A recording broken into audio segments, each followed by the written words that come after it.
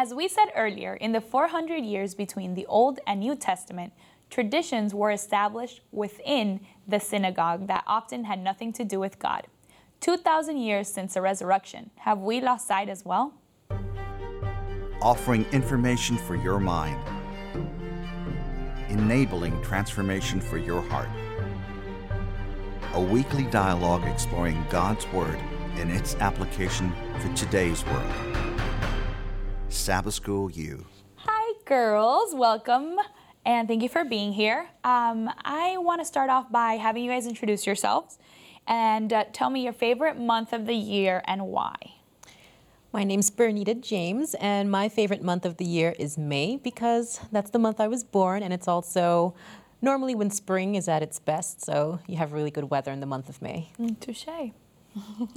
My name is Abigail McPherson, and I'm going to go with the birthday months as well, mine being January, the first of the year. Nice and chilly, huh? It's freezing. So. Hi, my name is Heather Lunsford. I'm going to go with December because I love the holiday. My daughter was born. My mother's birthday is in December. So a lot of things happening in the month of December. So I really like that time of year. Awesome. I'm also going to go with December because that's when I was born and the holidays, and it's just perfect. So, and usually when we get a little vacation time too. Yes. So can always do vacation. Abby, why don't you read our Bible verse and maybe start us off with a word of prayer? No problem. We'll be reading from Luke 19:41 in the King James Version. And when he was come near, he beheld the city and wept over it. Let's pray. Father God, we just want to thank you for another opportunity to join together and speak about your word. We ask that you open up our hearts and minds to receive you today, Father God, and send your Holy Spirit to be able to just be with us, Father God, and allow us to gain more wisdom and knowledge. In Jesus' name we pray. Amen. Amen. Awesome. Okay, so this lesson is titled Jesus in Jerusalem. So it's kind of a wrap-up of, things that are going on towards the end. In the lesson, it starts talking about how there was just so many things going on. Very emotional time, very trying time for Jesus. Jesus weeping over the indifferent city, the cleansing of the temple, the scheming and plotting against him, the Last Supper, the mockery of the trial, the crucifixion, the resurrection, just so much happening. So this lesson can go so many ways, and we can talk about so many things for a long time because it's just so much. But we're going to start off with the first question, and it says, the study addresses Jesus' final return to Jerusalem. What do we think the people, even the disciples, were expecting? How different is it today with us waiting for the second coming?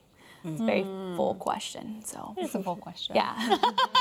They were very, I think a lot of, if you look at the triumphant entry, which starts Luke 19:28, and how they prepared so physically for Jesus coming into Jerusalem with the donkey and the palm branches and the crowds and just a whole bunch of, it was very showy. It was very, it was a lot going on at that moment, and there was a lot of, praise and singing and all these kind of things. And they were expecting, if I'm interpreting, I feel like they were expecting this to be his come into the city, and I'm going to be the new king, and this was it. This was going to be his return. And I think in different ways now, we are a little bit more humble in our expectation of Jesus coming. I think we can still expect the glory that he has written to us in the Bible that he's going to be giving us, but I think we're a little bit more humble now.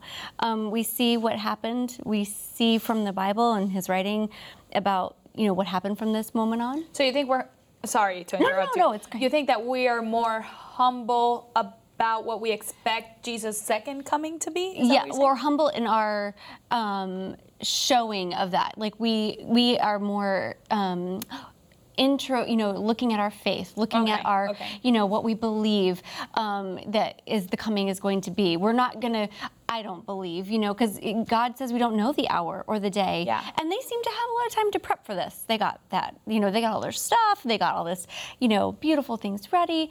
And God says we don't know the hour, the time, the day when he's going to come. And I think that's what I mean by humble. Like, we're not going to have all these accoutrements to get ready. Yeah. We're not going to have all this stuff.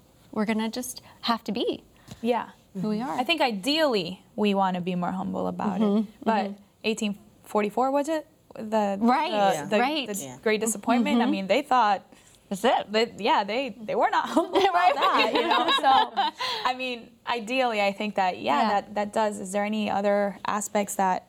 I feel as though our expectations are even greater, actually, Yeah. in terms of the second coming, because we know from the Bible that he's going to be coming in the clouds, right? Appearing in glory, and a preparation that we're going to have, physically nothing would mean to nothing. do with. Right? He's going to be descending to earth, and the whole world is going to see. It's going to be, indisputable. So I think our expectations, in some ways, are a bit higher, but I think the understanding is that we need to also be prepared. Our hearts have to be ready for his second coming. Did the disciples, because we mentioned that they were expecting this to be it, but what does it mean?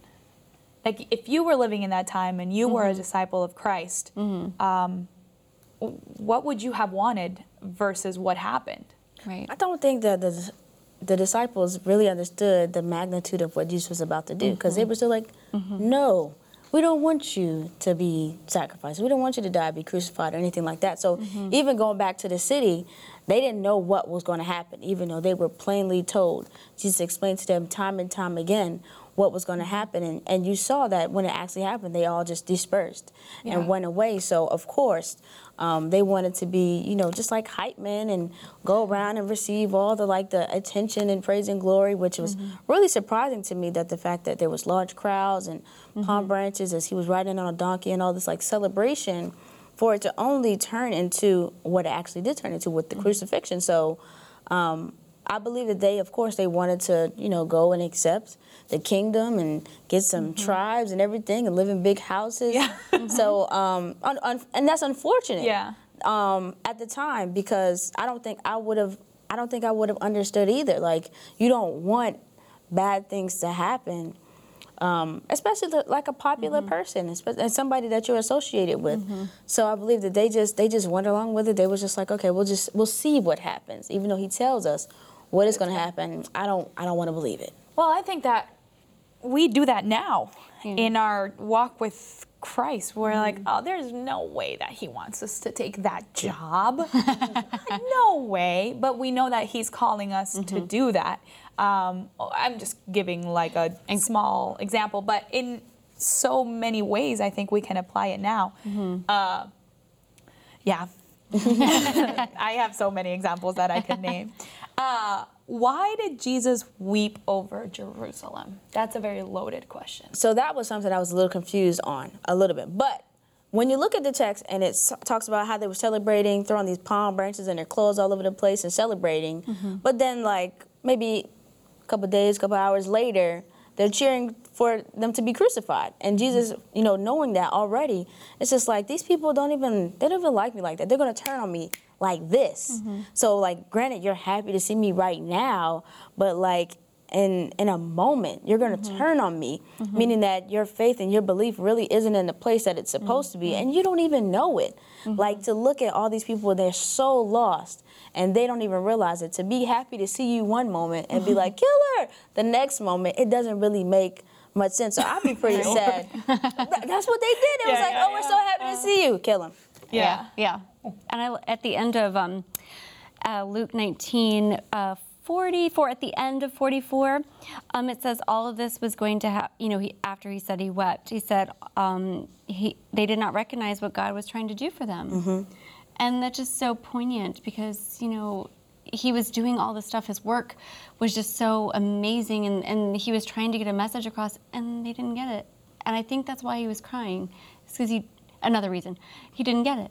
They didn't get why he was actually there. you know, the true purpose of his message, you know, to save them, to be their savior. I heard a song a few years ago, and it talks about that whole crucifixion time, and it focuses on one little girl who was, you know, a made-up story, was in the crowd, and her dad had been telling her all this time, this is the man who came to save us, this is the man who loves us. And then she's like, why are they having him crucified now if everyone at some point was, you know, happy and excited to see him? And it makes me think, another lesson we can learn from this is how much are we influenced by the people around us? How influenced are we by what we hear everybody saying, what we hear on the news, what we hear from our neighbors, what we're, you know, and can we think of ways that we can be the exception, not be like people, you know, during Jesus's time? Well, for one, you can see that, well, with the people who did stick near to the cross and believe in it, were even sad about the crucifixion, they traveled in like a small number. There was like a few people at the foot of the cross with Jesus, and everybody else was for the crucifixion. There's about maybe, don't quote me on this, but probably about 4 or 5 people right there like, no, we don't want you to die. But everybody else was like for the masses, and then even other people who didn't totally want him to die, but weren't there to kind of like defend him, but like, you know, here and there, like far away. So it's not all about the crowd. Sometimes you will have to be 2 or 3. Sometimes you will have to be by yourself. So in order not to be swayed by the masses, sometimes you need to stay away from the masses. Go against the flow. The road less traveled. Yeah, all these cliche things you can say, but they really do apply. Right. In our next question, it talks about the temple. And I love this question because it says, knowing that the temple would be destroyed within a generation. It was going to be destroyed anyway, so what he did, it was going to be done 10 times worse. What was the significance of Jesus cleansing the temple? They didn't know, I don't think they, like you had said in the beginning, in the open, they'd forgotten what the temple was for. They had forgotten the purpose. They had forgotten the meaning behind it, the sanctification, the holiness of the temple. And I think his cleansing was not so gentle of a reminder that what his house was, what the Lord's house was for. It wasn't for the buying and the selling, and there was animals and livestock and just things happening all around that were, you know, inappropriate to do in God's house. And it was just a subtle little reminder that, you know, this is not what you should be doing. Yeah. I wonder if he was also foreshadowing his own crucifixion, because there was a point where he'd said, destroy this temple and in 3 days I will raise it up. And you know that your body is the temple, right? Yes. So he could have been literally alluding to the fact that he was about to be crucified. I like to say that Jesus was 100% human and 100% divine. So in him being 100% human, I think that there was a lot of emotion in this too. Absolutely. You know, seeing this and knowing that he was going to be crucified, like if you had all these things mounted up on your back, you would flip tables too.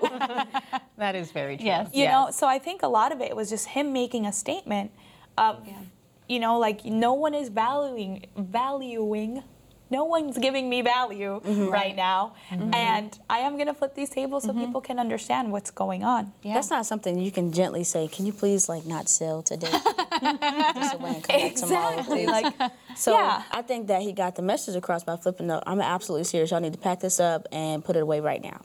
Right. So yeah, you can't be soft and timid about things that are of excellence and of importance. This is the temple. We need to take care of it. We need to honor not only me but God ultimately, because like I'm here with you right now, but I'm about to go away. So you all need to have you need to have that value system. You need to understand that this is absolutely serious and you need to stop it today and never do it again. Like that, when I leave, that doesn't mean you set up camp again just because I'm gone. Like this needs to stop permanently. Yeah. I love that you bring up Jesus's humanity, because it really forced me to sort of put myself in a small way in his shoes in that final week. And he, being God, he knew the future. He knew that if they didn't accept this offer of salvation, that Jerusalem would be destroyed, that they would be, you know, captured, and they would have to go through, you know, being captives in Babylon. He knew everything from the that's a beginning lot to of the end. stress. And he knew he was coming to the end of his ministry. So you just think about how he must have felt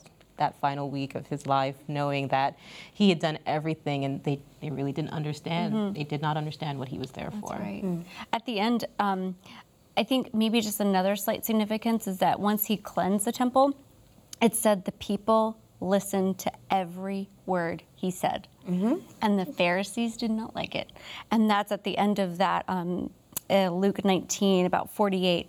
And that's just, I think, maybe a little bit of significance to his massive undertaking of cleansing the temple and getting it out and being able to be heard. And it almost kind of correlates to how they didn't recognize what he was trying to do, and then all of a sudden they were listening to every word. It almost silenced.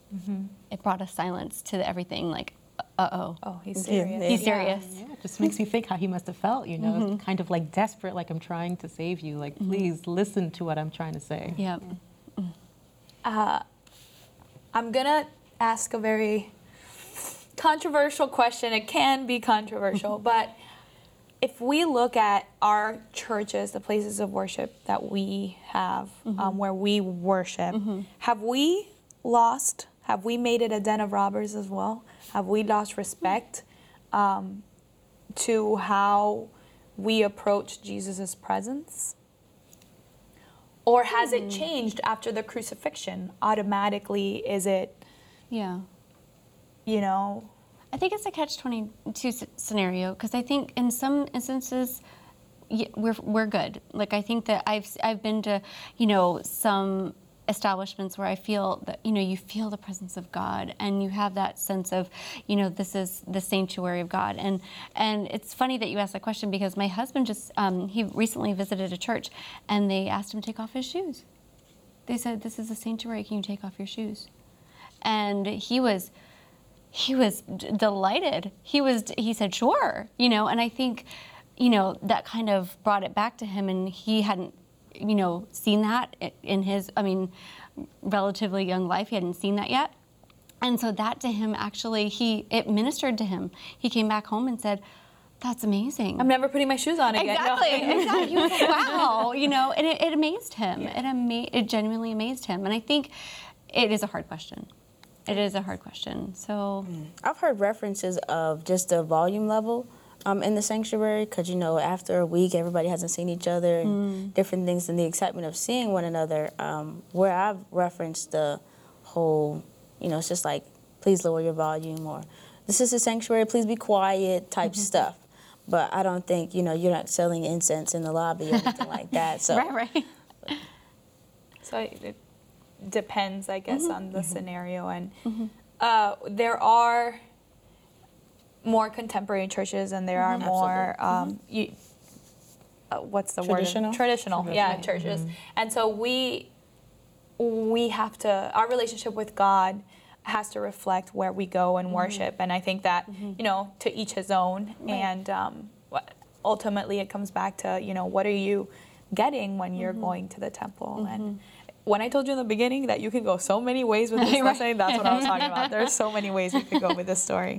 But just to add to that point, I think what we all need to be careful of is that we're not just going to church to play church, you know, that we're intentionally improving our relationship with God, and we understand why the church exists. It's not just to be a place to meet your friends or, you know, to be part of a community, but that we have a mission. And I think as long as we keep that in mind. And we have to realize that it is a holy place.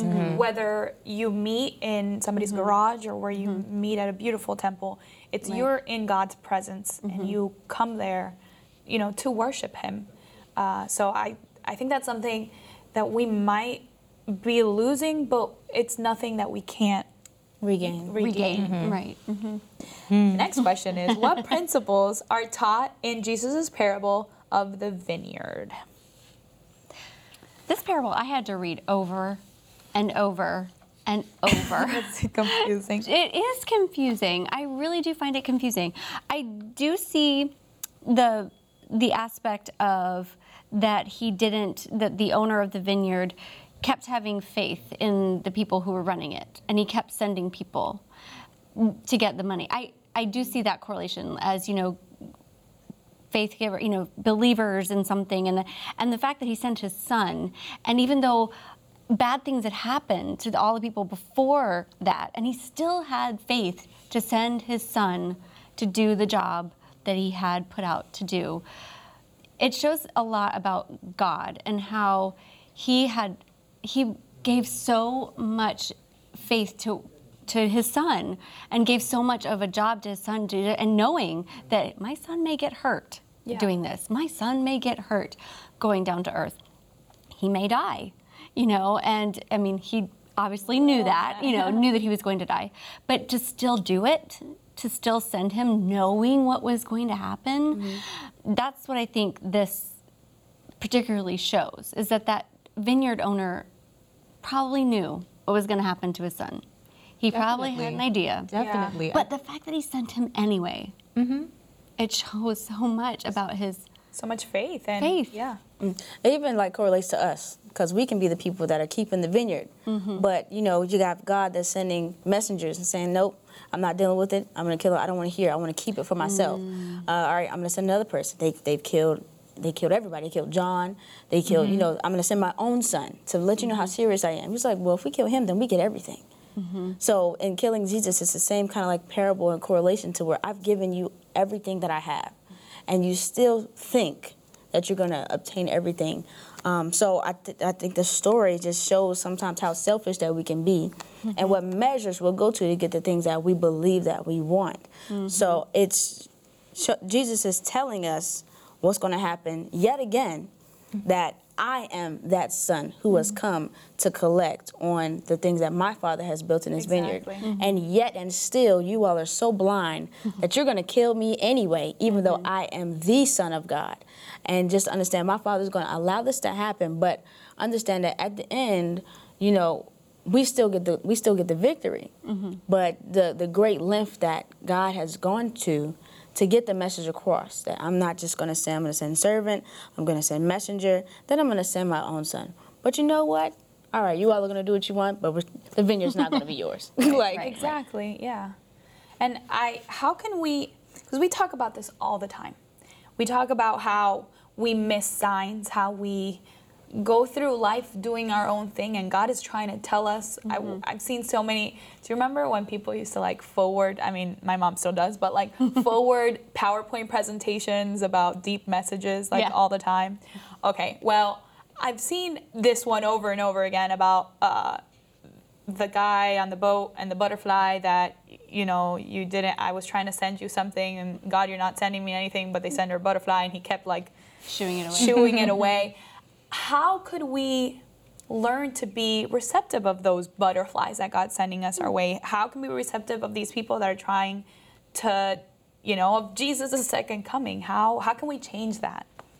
Especially for people our age, which I feel it's harder to do. I've been speaking recently on a prayer line that I facilitate, that we just have to take account for the blessings that we do have. And as we see more blessings and take account for them and kind of just reflect on the things that God has done for us, we'll be able to recognize those things sooner. Yeah. So even in present time, we'll be able to be like, oh, well, thank you, Lord, for this. But it's in that reflection, it's in that debrief that we have with ourselves that we can recognize this was not in my own power. This was not in my own power. This was a blessing. Thank God for this. So taking into account the things that we are not doing and thanking God for the things that he is doing, then we'll be able to, build up our tolerance and be more thankful in present time. I totally agree with you. I totally. And it's an example that we can set as adults to, as growing adults, so we can show to others. It's so cool that you were saying to show how we're thankful every day. At the end of our day, our kids and I, we gather around and we say what we're thankful for. That's just one thing that we've just started at Since They Could Talk. That, what are you thankful for today? And it could be the simplest thing of oh, I got my homework done, or my friend was nice to me today, or, just something simple. We're not asking for, long sentences, but just a little, what are you thankful for? Just a teeny bit, and I think as we practice ourselves and show that practice to others and getting that ability to remember, like you were saying, to be thankful, I think that's so important. When I was in school, in elementary school, one of my teachers, which is one of my favorite teachers, he always used to tell us, and he used to do this prayer as well, like before every class, to pray and only give thanks even if you're asking for it. So thank you, Jesus, because I know that your will be done with my mom's health. Thank you, Jesus, because I know you're going to be with me the rest of the day today. Right. Thank you for the things that you've, and just in faith from the very beginning, for those blessings, just be thankful for them. Yeah. So that's another way I guess we can apply those things. The next question is, what are some of the more important lessons we should take away from a celebration of the Lord's Supper? So it was a sad time, but it was still a celebration. So maybe going back to just what I was talking about a little bit ago, thank you for the hard times too. I don't know, what other things can we... What pops out to me the most is where we get the ordinance of humility from. So when we have communion, we wash each other's feet. That came from the Lord's Supper. Yeah. And the idea is that we are servants. So if you want to be greatest in God's kingdom, you have to be a servant. And I think Jesus demonstrated that by washing his disciples' feet. And so I think that's the lesson that he wants us to, and we're supposed to be reminded of every time we have communion. And communion in general. It's just joining together with a group of sometimes like-minded individuals and enjoying each other's time, because you don't know what's going to happen. So being able to enjoy that time with your fellow sister and brother and just in communion together. I think it's also a recommitment to God as well. I know that I was baptized when I was about 12, and I know over the years, I have felt like I would love to be rebaptized and do this. And sometimes, you go, well, that's what this Lord's Supper was meant for. It was meant to recommit myself, recommit to, being afresh, being anew in God. And I love what you were saying about the foot washing, because I feel like that's just like a small little symbol of doing that rebaptizing and doing that rewashing of, getting, being clean again, refreshing our souls to be, more faithful in Christ. And I think the whole Lord's Supper is so emotional. It is so emotional. And when the pastors say, this is the blood and this is represents the body, oh my word. I mean, sometimes I cry, I have to admit. Yeah, this is awesome, and it's great that we get to learn all these lessons from this. If you would like to contact us, please visit our website at www.sabbathschoolu.org. That's www.sabbathschool.org. Remember, the goal of the Bible study is information and transformation. It's for the head and for the heart. For Sabbath School U, I'm Kathy Britton.